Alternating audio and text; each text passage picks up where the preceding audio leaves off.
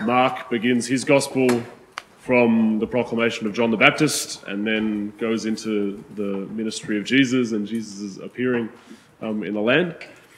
Matthew and Luke begin their gospels with stories of Jesus' birth and the events before his birth that led up to it.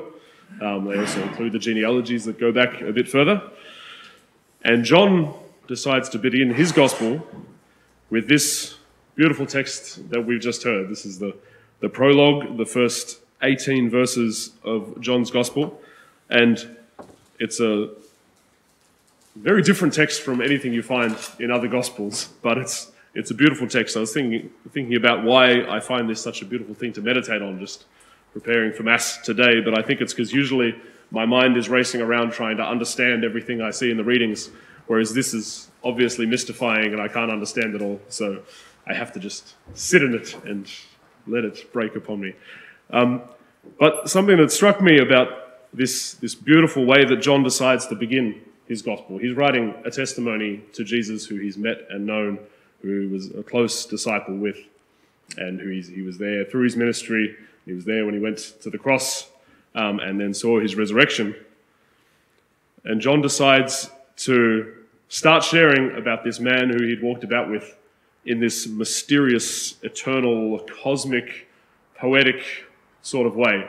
I think it's bridging a great tension that we have in our knowledge and our encounter of Jesus. That sometimes we can get kind of caught up in the majesty of God and we can recognize that Jesus is the Word, the second person of the Trinity, who was before all ages and through whom all things came into existence, and who is the light that will shine for all eternity, and that in him we find life, that kind of transcendent wonder of who Jesus is as the Son of God.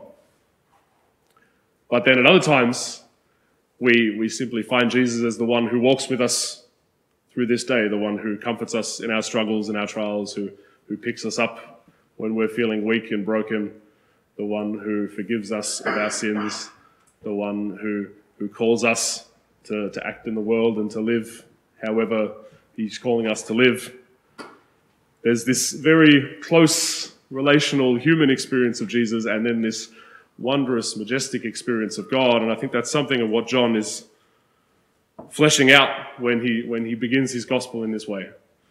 He's talking of the cosmic Word before all time, but then even as he talks about that, it's beginning to reflect the human story of it all. When the second person of the Trinity who was before all time came and walked among us. There's that beautiful line, the Word became flesh and lived among us.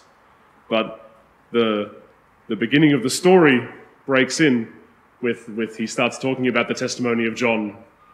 So he's into actual real life narrative of things that are happening in the world. But then he goes back to talking about the light from the heavens and the eternal God. Then he comes back to John and his witness.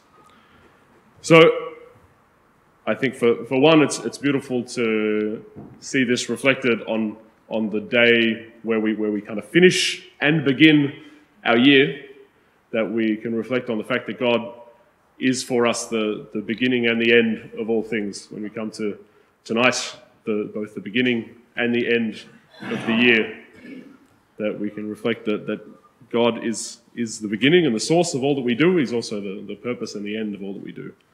But also to be aware as we reflect on this text that God, that knowing Jesus has this innate tension about it, that we can become familiar with the experience of Jesus walking with us or meeting our needs, and we come to him with our prayers, but he's always wanting to reveal himself in a deeper way.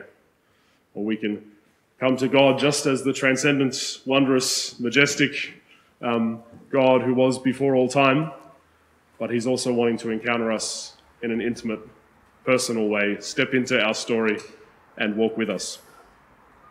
So let's, as we continue to celebrate Christmas, the last 2 days of the octave, let's continue to be open to the gift of who Jesus is, then both the wonder and transcendence of that and the intimacy of the way that he wants to come close to us.